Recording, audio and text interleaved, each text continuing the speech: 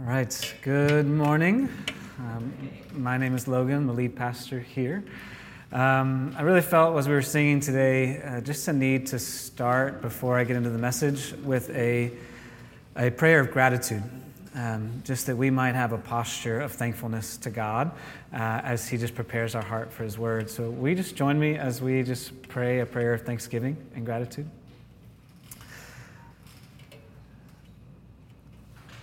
God, I do just thank you. It's amazing to know your goodness. I thank you for your people. I thank you for these songs. And God, we just come and thank you for life and the life that you give in Jesus. Prepare our hearts that we would see all the goodness that you've done in our lives and the goodness you want to do in the future. So we ask for your blessing on our time, and we pray this in Christ's name. Amen. All right, well, we've been in a sermon series titled Rebuilding Normal, and what we've been asking is, as we return to any sense of regular experiences that we've had in the city, regular living, the question that we've been positioning each other to answer is, will you follow the world's script that says this is how you should live a normal life at this time, in this city, in this workplace? Or will you follow the Spirit? Will you allow for the Spirit to reimagine for you what normal actually is and can be? Because God has this normal that we believe He wants you to have that is different than what the world tells you should think and do. And we've been applying it to different areas of our lives, but today we're going to apply it to the church. And not just like the church at large, but our church, LMCC. What is normal for our church community? And how is God leading us as we move forward after this less than normal experience of church we've had over these last year and a half? And I'm attempting today to answer a question that many of you have asked me when we spent time together, and that's, how is the church doing? And it's a difficult question to answer, or it's a really simple question to answer, depending on how you look at it. There is a super spiritual answer that says the church is fine, because Jesus is the head of the church. He is in charge, and He loves His bride better than I could or anyone else could. So there's a super spiritual answer, but then when we dig into the actual weeds, it begins to be a little more complex. So how is the church doing? How is LMCC doing? The answer is, it depends. It depends on how you understand church. Because you're measuring how we are doing based on what you believe a church is and should be doing. I'm measuring how the church is doing based on my own paradigm of what I think the church is and should be doing. Or I'm measuring it by a past picture of what LMCC was, and uncertain about what LMCC might become. But even as I dig into the it depends question, or answer, because it's not really an answer, is it? I can say I love this church. I love it in its current form. And when I say the church is both an organism and an organization. And I want to say that that's what the scriptures present to us. An organism, it's a living body. It is breathing, it is alive, a group of people that everywhere they go, they are the church. It's also an organization where we gather around very clear ideas and beliefs, and then we gather around events to participate in together. So it is both an organism and an organization. And how is LMCC doing as an organization and an organism? It's doing pretty well. And that's by the grace of God, because there's been nothing that has disrupted more of our gathering as an organization and living as an organism than this pandemic. And yet, God's grace has been abundant to us. But I still want to dig in more and say, how is LMCC doing? How that question will be answered in the future?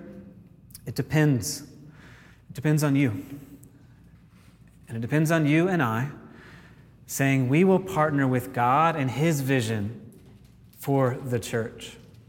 And so it depends on you and I re-upping our commitment to God's idea of the church and His call on this church, this body. And what I believe God wants me to do today is to plant seeds. To plant seeds in your mind and in your heart of what God may want to do in this church with you as a part of it. You participating, your presence mattering to this body. And that you would allow for God to plant a seed that over these next few months that He could water so that it could germinate to the point that when we get back together in the fall, it's ready to bloom and birth forth with great fruit. Because when we talk about rebuilding normal, we still kind of have a few months to go before any sense of normal happens, is what I think. And it's not just because in September everyone's saying you need to come back to the office. It is that in September, God is telling us it's time to re-engage in the life of this city with the life of Christ in such a way that our neighbors receive from us the peace that transcends all understanding. That they receive from us the life that is abundant and full and free from the stresses and the fears of the world. He's planting seeds today. And I don't know exactly how He's going to tell you that you should be a part of it, but I know you should be.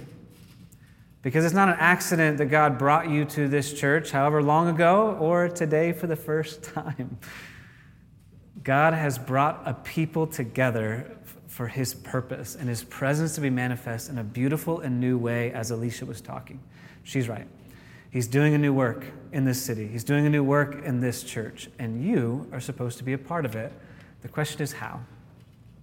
And so to answer that question, I have 3 sections to the message. The first 2 are preparing the soil.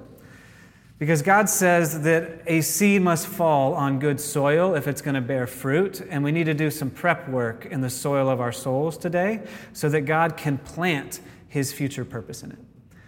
And so I'm going to look at where we've been and talk about the history. And then I want to give you a framework that to look through as we think about our future. And then I want to walk again through our vision and mission and say, which of these items is God saying that's for you to be a part of?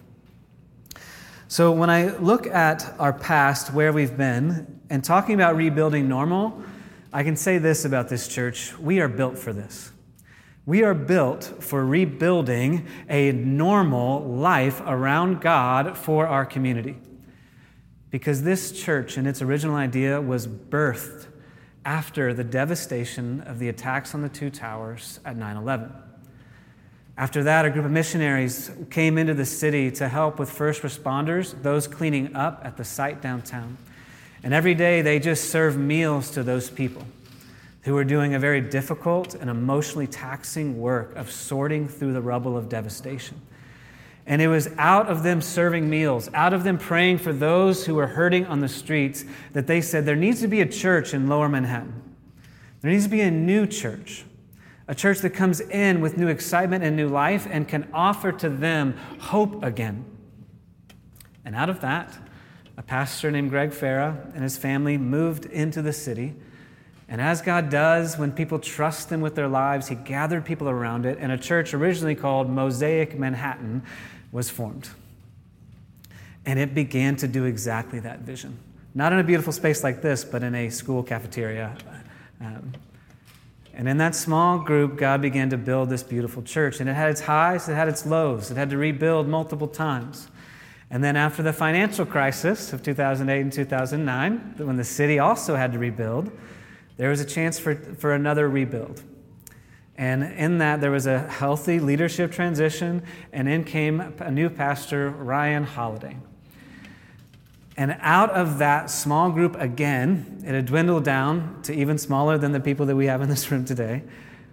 God began to create Lower Manhattan Community Church, which we affectionately call LMCC, because who wants to say that mouthful of a name every single time you describe it? We stayed in the neighborhood because we knew God wanted us here in the neighborhood to continue that work of rebuilding, but also because God had given us this vision towards families, that we would create a vibrant place for families to grow and thrive in this city where the city doesn't always give that chance for families. And out of that has formed what I believe to be the best children's ministry in all the city, and I believe we will continue to invest in families. But as God began to build this church, He began to do some miracles. One was of generosity. A church born out of the financial crisis had a financial crisis of its own, in debt. And yet, as a call to generosity was issued, God released the resources of this church, and a miracle of generosity was formed that has marked this body for the next decade, where we are able to give away now, on average, $1 million of every gift, all the gifts that we give to others who are in need, to rebuild what is broken in this city and in the world. But in 2018, God said there's still a rebuild that has to happen. And part of the rebuild that God wanted to do in our church then was He was telling us we didn't really know who our God was. We knew parts of Him. We'd embraced God as a father that wanted to lead a family. We embraced Jesus as king who wanted to see justice reign in the world. But there's more to God. Both the Father and the Son said, you need the Spirit. And we told the Spirit, yeah, we need you occasionally, but can you sit in the corner? Because we really love the Father and the Son. We understand them. They're easy to understand. You're the wind. We don't know where you're going to blow. We don't know what you're going to do. We're not sure we're ready for the wild Spirit.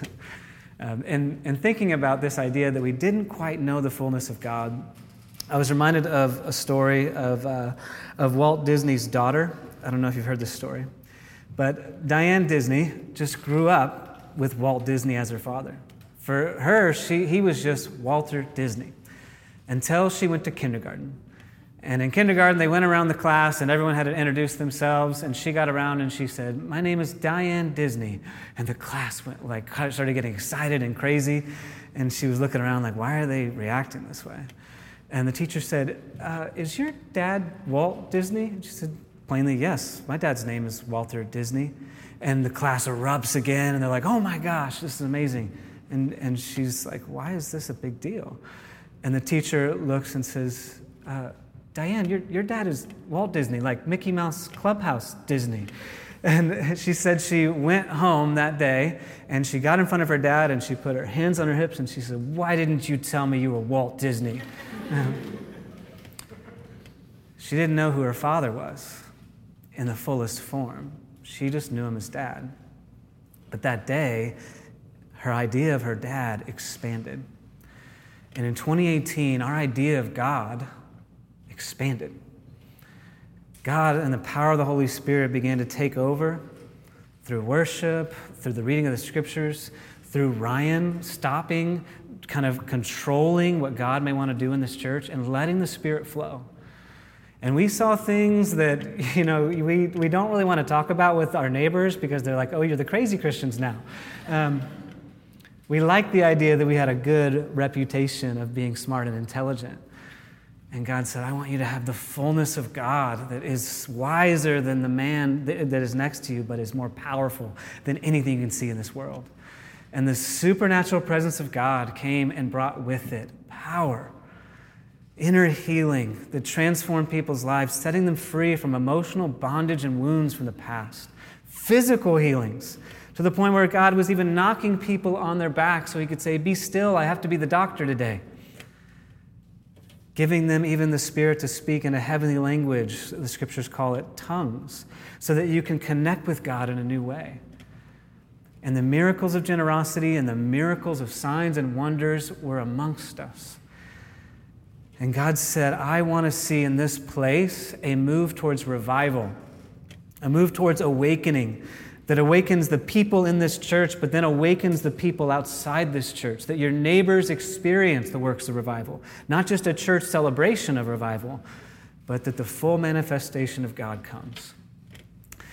And revivals have stages, and they are not always easy to accept. My wife was asking, and she was kind of voicing her own processing the other day of what stage of the revival are we in? Because we saw the beautiful manifestations where everyone was rejoicing and we were baptizing, spontaneous baptisms everywhere, and it was awesome. It was really good. And then we saw the pushback stage of revival where people said, I don't really like my church changing. I like the comfort of a God that I can treat as a formula. And then we pushed through the pushback phase, and we began to sort through what is a mature understanding of revival. What would it look like to be a church that doesn't reject our past, that doesn't say we missed it, but adds to it, that says we're going to build that on the foundation of the teachings of the apostles with the power of the Holy Spirit, and we're going to kind of come together. And through that, God led a transition where Ryan really heard God say that I was supposed to take over and be the lead pastor. And you've heard me say this. I said, no thanks. And then God said, yes, I want you to lead this. Because throughout my life, God has given me tastes of what it looks like to embrace the wisdom and the power of God inside a body. And He has surrounded this church with people like that as well. And out of the pandemic, we are now having a moment where we are supposed to rebuild again. But we're built for this. He's taken us through it time and time again. And there have been some of you that have been through those rebuilds, and that's why you're still here to help us do it again. And for some of you, you're here and you're brand new, and this is your chance to help us rebuild because we need your new energy and your new strength because rebuilding is tired. It is not easy work. So we need you. But the question becomes, how are we to rebuild? How are we to do that? And so I want to give you the framework by which we have really begun to understand our vision and mission that God has given us a church, and it's from that passage in 1 Corinthians. Paul is writing to them as a church and instructing them as this group of diverse people, Jews and Greeks, who come from different backgrounds, who desire different things, who have different ideas of what normal can be. He's coming and bringing them together and saying, here's what God is saying. And the paradigm, the framework he gives them is this. He sums it up. He says this: for Jews demand signs, and Greeks seek wisdom. But we preach Christ crucified, a stumbling block to Jews and folly to Gentiles. But to those who are called, both Jews and Greeks, Christ the power of God, Christ the wisdom of God. For the foolishness of God is wiser than men, and the weakness of God is stronger than men. Now, the paradigm I want to give you and the framework I want you to think about as we look to the future is that of wisdom and power. Now, when I say power, I don't want you to think American understanding of power, because that's authoritative and hierarchy, and it's about political power. That is the leaven of Herod, the scriptures call it, a political spirit that understands power in dominating ways. This word power is dunamis. It is the miraculous power of God that can be manifest through any and every believer by faith because of Jesus Christ. It is the work of signs and wonders. So that's the power. The wisdom is the word Sophia. In the book of Proverbs, it's described as a woman who invites someone to come out from along the road to experience life and joy in eating at the table of wisdom. And now Jesus is described as that lady wisdom, Sophia. For us, and Sophia is where we get the English word philosophy and sophistication.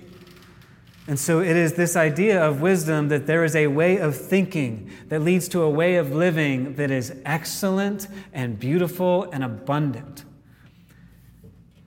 And what he is saying in this framework is that some of us prefer wisdom and others prefer power. And as we walk through this framework, what you need to be self-aware about is, what do you prefer? What is your preference? Is it wisdom or is it power?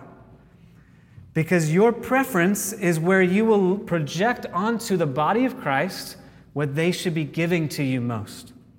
So if you prefer wisdom and philosophy and sophistication, you will demand certain aspects of a church to engage you largely intellectually, largely to engage you only through the mind, in order that you would say, oh, I'm provoked of thought, therefore I will engage more with God.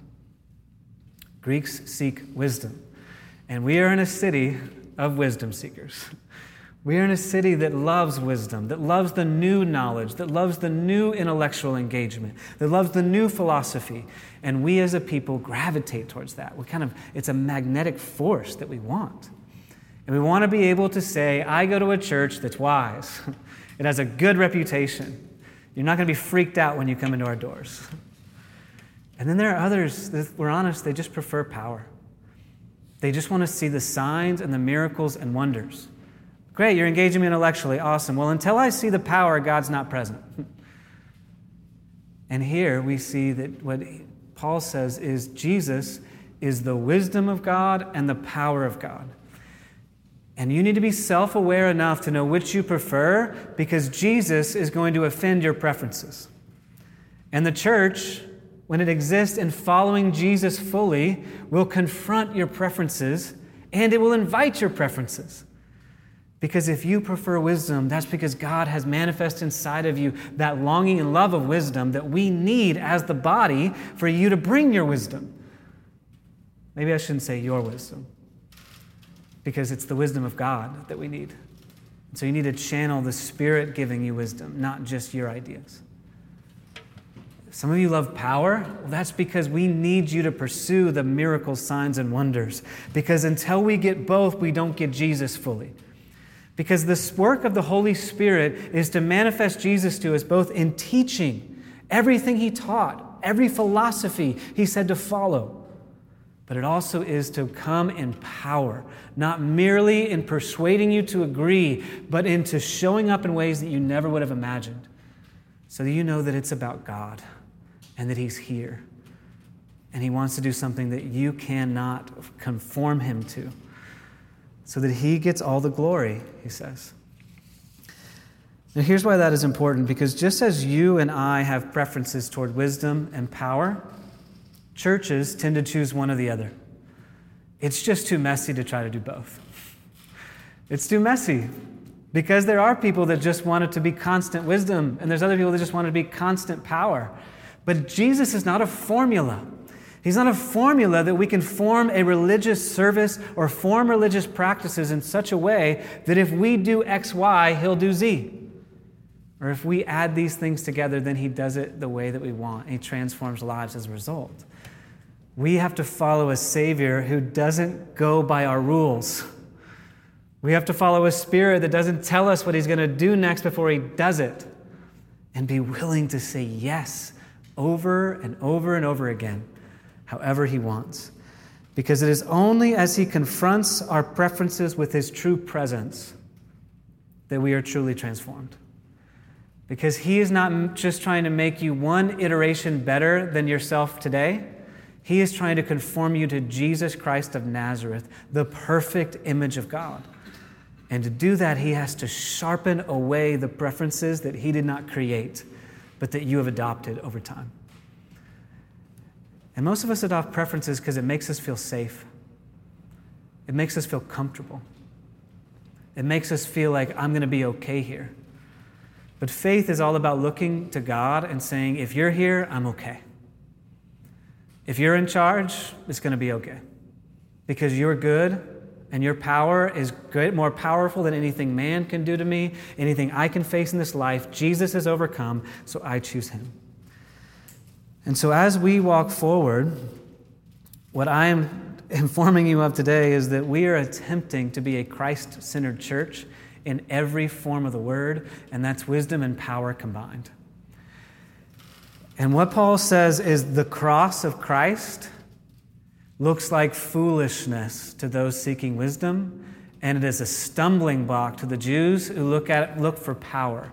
Because what Messiah, what Savior, King of the world, allows Himself to be crucified in the weakest, most shameful form? That's not powerful.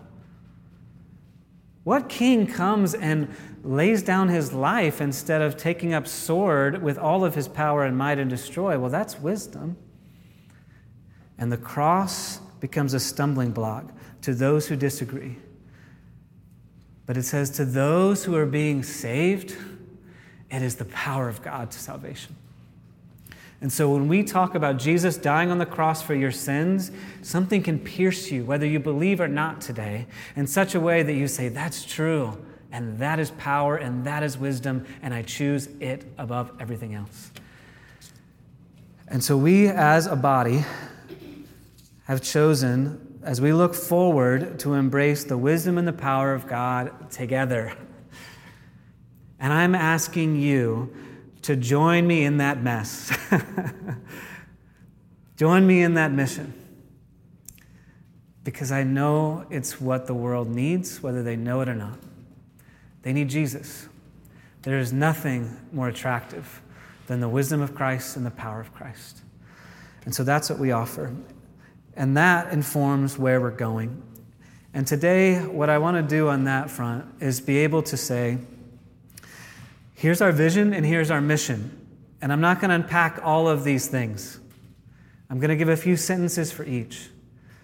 But I'm going to ask you again to consider what seed is God planting in your heart and mind today. Because if you're going to be a part of this church, you're going to be a part of all of this mission. But God has given you His Spirit in a very unique and powerful way so that you have your own superpowers, spiritual gifts, and there's going to be a passion that you begin to adopt in certain parts of this mission. And God grants a mission that is so wide and vast that unless everybody in the body of Christ says yes to it, we won't be able to see it. We won't be able to see it. So there's actually 8 mission items. And when Ryan first presented this vision 10 years ago, he described it as a V6 engine. Haha, Ryan, we're upgrading today. V8. What he was saying is that there are cycles inside of an engine that all have to run together for the engine to move forward. I'm just teasing about Ryan. But God's given us this mission statement in order for us to say we want to do all of these because we believe God's called us to all of these, and only He can do it through us. But before I hop into the vision and mission, I have to answer the question of who. Who is our church now? Because over the course of this pandemic, the demographics, the people of this church have changed. Sadly, we've had to say goodbye to some people that the pandemic kind of accelerated their plans of leaving the city. But in a weird way, because now there's a camera here that I get to preach to, God's expanded who's a part of this church. We somehow have an online connection to people of this church, and they are a part of our body now. That's weird for me. I don't understand that, but as I've processed it, I see the letters in the Scripture are very much like a digital church. Paul is writing to people far from him, giving them truth of how they need to lead their lives. Peter says, you're the diaspora, you're the scattered people, but you're still part of the body. So we have an online diaspora. And they're as much a part of our church as anyone else. For some of them, we will be their supplemental church. We will be their addition, their add-on, like supplements are and vitamins are to the rest of us. They're just going to kind of be that supplement that pushes them. For some, will be a transition. Will be a transition church as they find a local body. But for some, in some way, this will be their home and this will be their family. And they will travel back and forth, and then we'll have family reunions at the all-church retreat, and we'll get to meet each other. Because at the newcomers brunch, I was asked that question. Who is our church? And some people at the newcomers brunch I met for the first time because they've only known us online. And I can't wait for you to meet them because you haven't even met them yet. Next All Church Retreat is going to be this beautiful family reunion where you want to meet the family. You know, there's some family reunions where you're like, maybe I'll skip this one. That's going to be one that you shouldn't skip because we're going to come together. And so we have this online people that God has called for us to disciple. And what God has said is just pastor whoever I put in front of you. He said, here's your metric. It's in our vision statement. So here's our vision statement. It is to see all people and all things transformed by Christ and the power of the Holy Spirit. Churches have a lot of metrics, just like you have a lot of metrics in your workplace. And some of us look at leading indicators as a record of if we're doing well, some to the trailing average, right? Our metric is that word transformed. That's our metric. If lives are being changed, if people are going from death to life, from despair to hope, from pain to healed, from lacking God to having God, to being transformed by Christ, we are doing what He's asked. And the only way we can see lives transformed is if we do it by the power of the Holy Spirit. That's the only way we can do it. Paul, in this letter that he's writing, says, I didn't come to you with persuasive words of wisdom. I came to you in manifest power of the Spirit. That words lack power unless the Spirit is a part of them. That prayer is filled with power when the Spirit is a part of it. So that's what we are called to do, and that is our metric for success. And so we won't follow a script of best practices that churches have offered. We won't ignore them because we choose to cherish wisdom that's from God.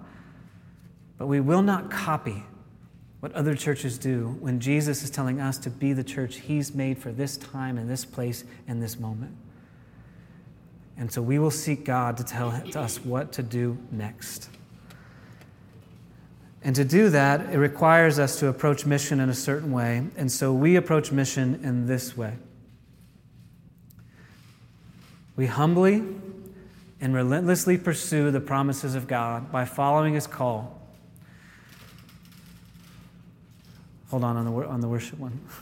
I just want to make a comment. Churches have not often been humble. Even me saying we're not going to copy best practices can feel a little bit arrogant at times, as if we're going to figure something out that no one's done before. And that's not what I'm saying. There's nothing new under the sun. Churches have done what we've done and what we're about to do probably better than we ever have. That's not what it's about. We are humbling ourselves before God because He exalts the humble. And we just want to say, not our agenda. That's what we mean by humbly. Not what we want, not our preferences, not by our ways, but your ways. Not trusting in our own wisdom, but trusting and leaning, not in our understanding, but on God and His ways. And then relentlessly, I only know how to do things relentlessly. I am persistent to a fault. And so until we see more of these things manifest, however long it takes, this is what God has called us to do. And as He plants this seed in your heart, some of you have been called to only relentlessly pursue this for a short time. Some of you, God is planting a seed in your heart that this is what He's asking you to do for the rest of your life. Whether it's short, whether it's medium or intermediate, don't cut short by having a short-term mindset. Because too many of us look at New York with a short-term lens. And we forget that any investment, however small, God can use in big manifest ways. He used a few loaves of bread and a few fish to feed 5,000. So all of your time invested into the truth of God is where power gets manifested. So let's walk through these 8 mission statements. And as I do that, let the Spirit prick you in your heart. Let Him stir you in your emotions to say, this is what I want you to pray for and think about. Let Him plant a seed today. The first is that we will follow God's call to worship. We will pour out our lives and our affections to Jesus by singing new songs. Part of the transformation that God did in our church is that we had to see that praising God and singing of Him was the most commanded thing in all the Scripture. And to embrace that for our lives, and it's the greatest priority.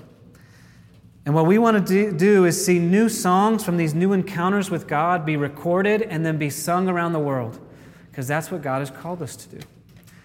And we want to have songs that are not just sung in churches, but everyone can listen to. And that sounds a little bit ambitious, but my favorite worship leader, Justin Bieber, just released a new gospel album of 6 songs that are just fire. I'm embarrassing my son, which is a gift of fatherhood on Father's Day. But God has born in us new songs that He wants everyone to see, and in so doing, help them transcend up into the throne room. That as they hit their ears, they won't just dance, they won't just sing, but they'll experience God. They'll have an encounter and a conversation with God that is unique, and He's called us to be a part of that. The second is that we would study and teach the Bible in order to be shaped by the nature and the truth of God. The key word in that is to be shaped. Not just to know about God, but to be changed by it. That the Word is something that is to saturate us so much that it's what we think about as we interact with the world. That it's what we use as power to understand life. And so our community groups, we've expanded them to be community groups and study groups. That we would engage with God's Word in unique ways to be shaped by the nature of God. The third is prayer. To encounter God's presence and to experience miracles. God invites us to pray every time we need him to come through. And what you and I need to start doing is making a list of the thousands of ways he comes through every time we pray. Sometimes you pray and you think, did I really need to do that? Maybe it was just worked out on its own. My wife came up with the phrase tornado prayers. When we lived in an area where tornadoes happened, when there was a tornado warning, you'd go into the bathroom and you'd pray, and if it didn't hit your house, you'd think, the tornado just didn't cross my path. Or was it that you prayed? Did you really need to pray? See, we need to adopt this idea that prayer moves mountains. Prayer changes lives. Prayer changes circumstances. We've seen it, and it needs to be who we are. So that's why we do Wednesday worship and prayer, that you'd learn to pray, not just together, but wherever you are and wherever you go. The fourth is to welcome all to experience the loving kindness of Jesus Christ. And I want you to prepare to welcome new people into this body. New people that don't look like you. New people that don't act like you. New people that don't think that they should live the way the Bible says that they should live. That's our mind, not God's. Because he looks at them with loving kindness. And this has been a body that is hospitable beyond any measure that I've ever seen. And so that is a core of who we've been, and it will be a core of who we are, that we are searching with eyes out for a new face to say, what's your name? Welcome. We're glad you're here because God loves you. That's our posture for everyone who walks in our doors. And in so doing, we're going to help everyone defeat insecurities. Because coming into a church is an insecure moment. You don't understand the customs, you don't understand the people, and so only love defeats insecurities. The fifth, am I counting right? Yes.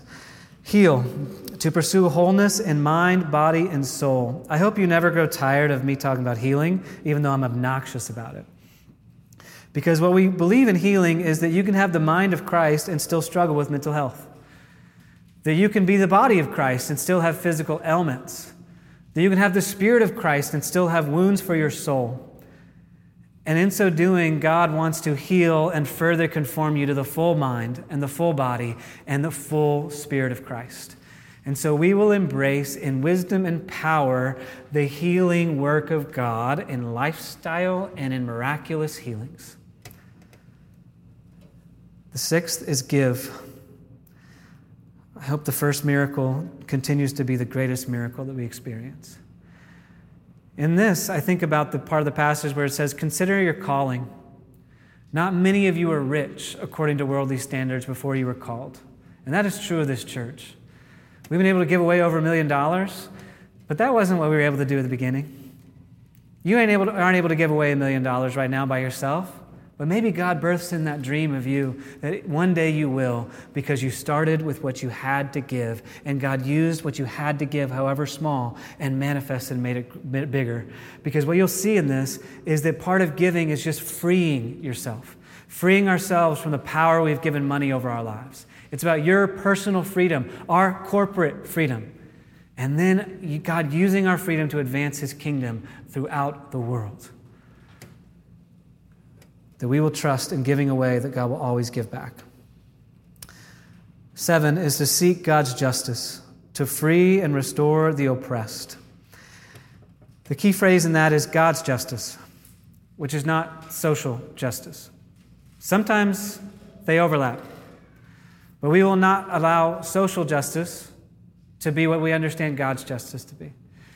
Because God's justice transcends time, social justice changes in the moment. It changes from decade to decade. And we will take God's vision of a just society and how everyone should be treated. And when God's vision is violated, we will march alongside of our brothers and sisters in social justice movements if they align with God and his heart for justice. We choose God's justice because we will seek freedom and restoration for those who are oppressed, because God is not an oppressor. He defeats oppressors. He brings about freedom, and we will seek it until it happens. The last one, which is the one I was most surprised about, if I'm honest with you, when we as a team of pastors sought God on this, because I didn't quite understand it. It's been an unfolding revelation for me. And it's to share Christ's peace with the world, to bring order to chaos and light into darkness. And the reason I say it as a surprise is because sharing Christ's peace has become my new understanding of evangelism. See, evangelism is this idea of I'm sharing the gospel of Jesus Christ with those who don't know God in order that they would believe in God. But what I'm discovering is that all we're doing is sharing His peace. But to share His peace, we need to be filled with His peace. And so what we want to do as a body is to bring order to the chaos of your life, to bring light in the darkness of your life, in order that all you have to do is to share His peace. And here's what I want to tell you. Be bold that it's Christ's peace. Some of you have great advice to give your neighbors. Can you own the fact that that advice didn't come from you? It came from Christ? So that they know that this isn't about, I need to spend more time with you. It's that they need a Savior, Jesus, the wisdom of God, who manifests wisdom inside of you to offer anyone else. I say all of that because the way that this passage ends is the reason why we're doing all this. It ends in this way: let the one who boasts, boast in the Lord.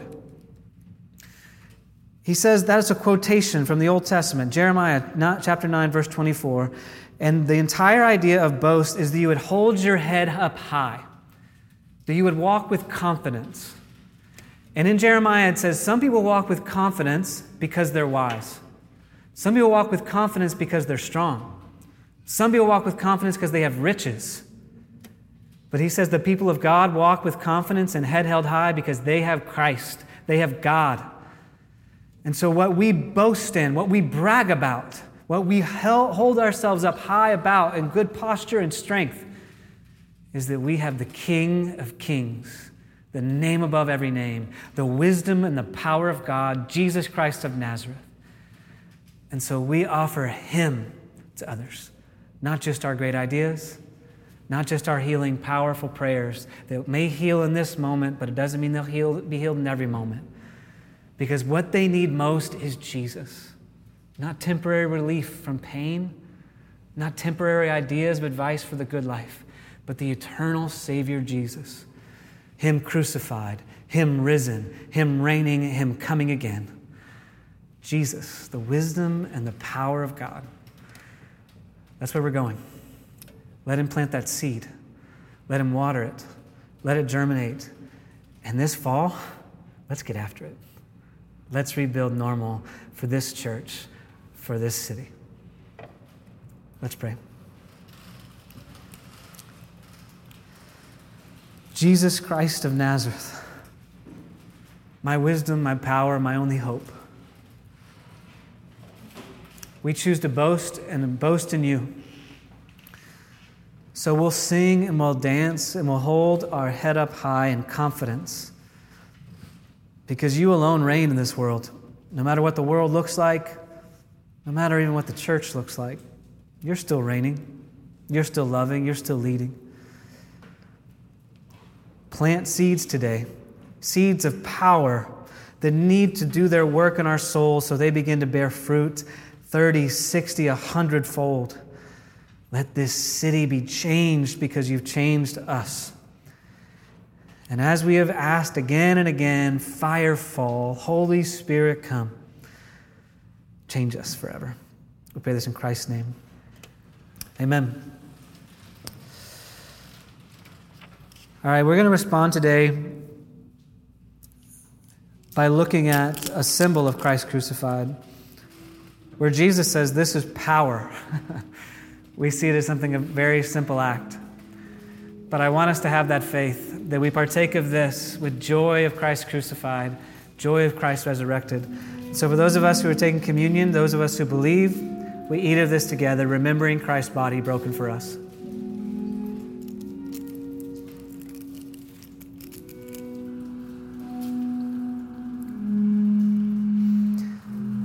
And remember on His crucifixion that His blood was shed for the forgiveness of our sin. So drink it in remembrance of Christ.